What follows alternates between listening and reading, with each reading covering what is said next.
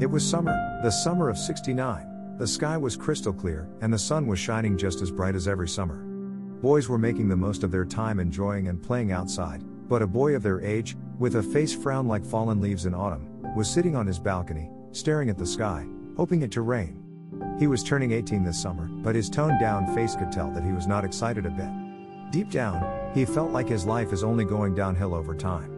He envisioned that his life would forever be this dull. No one will ever love him for who he was, and no one will ever understand the deep feelings carved in his soul, as he was always made fun of by how he talked or walked or showed the shades of effeminacy. His true self could never fit in the picture of how society labels a man as.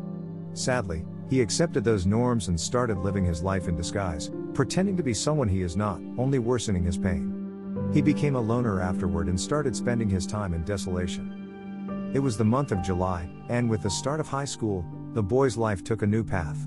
It was entirely a new journey, yet deep inside, he had the premonition of how his first day would turn out. He entered the class with no enthusiasm and went straight to the corner seat of the backbench.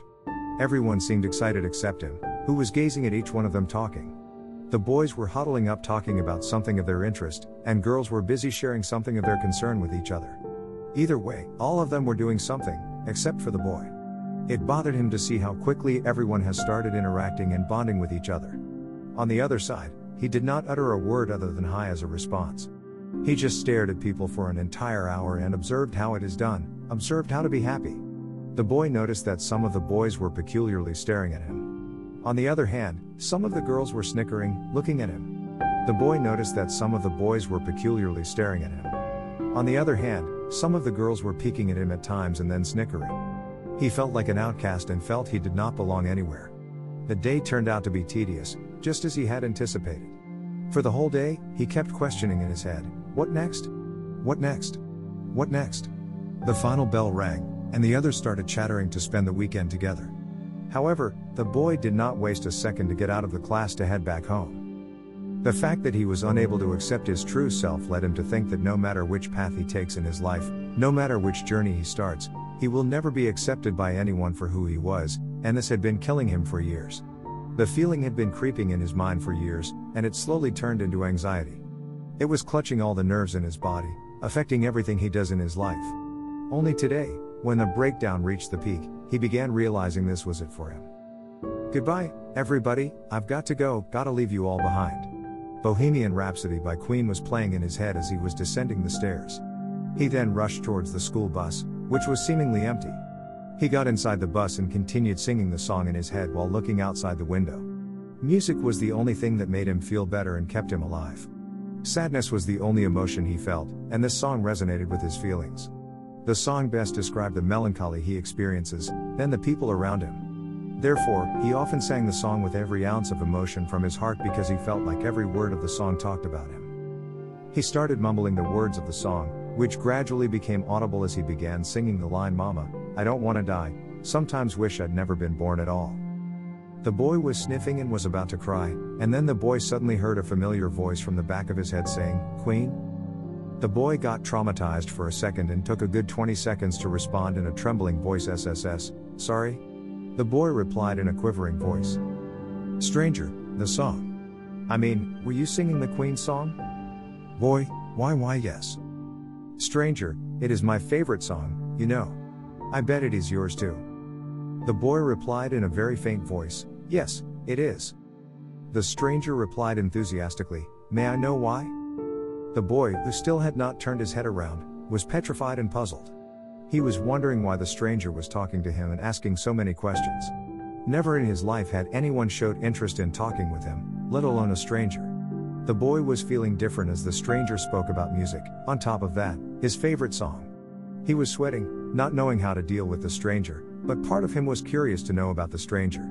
The boy wanted to make a pass to the question the stranger asked, but he replied in a shy voice, Why do you want to know?" The stranger replied, "Because I want to know if we have the same reason behind loving that song." The boy hesitated to reply but responded, "You tell me."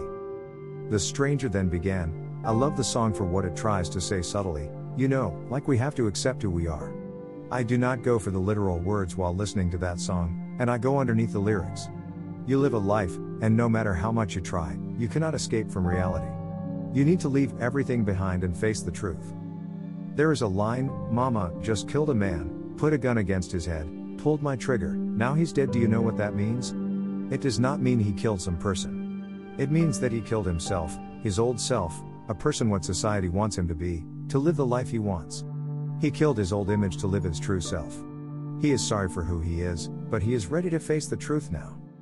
The boy was so into the words the stranger was saying that he felt numb from inside.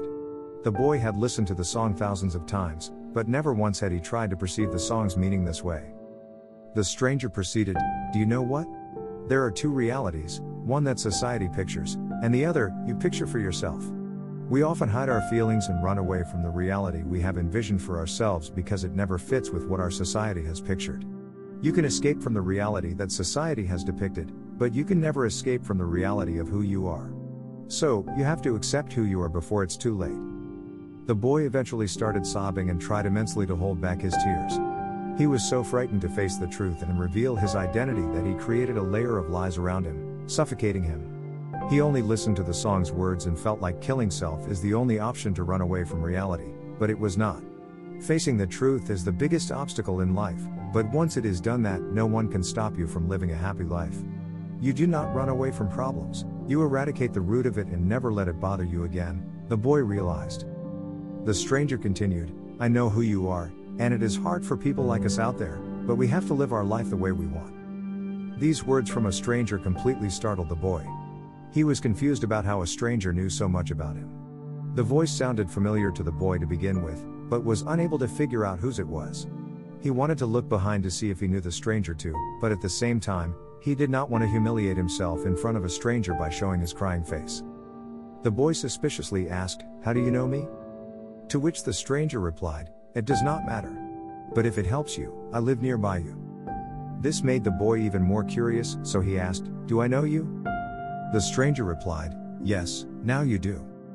Before the boy could ask anything else, the stranger picked up the note lying on the ground, and while handing the note to the boy, said, It feels like it will rain today.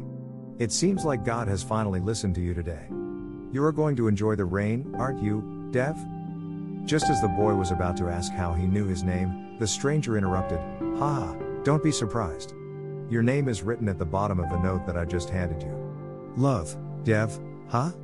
Nice handwriting. He added, I guess there is no use of this note now. Better throw it before someone finds it. Enjoy your weekend, Dev. Boy delightedly replied, You too. After a few seconds, the boy asked, Wait, what's your name? The stranger replied, Dev.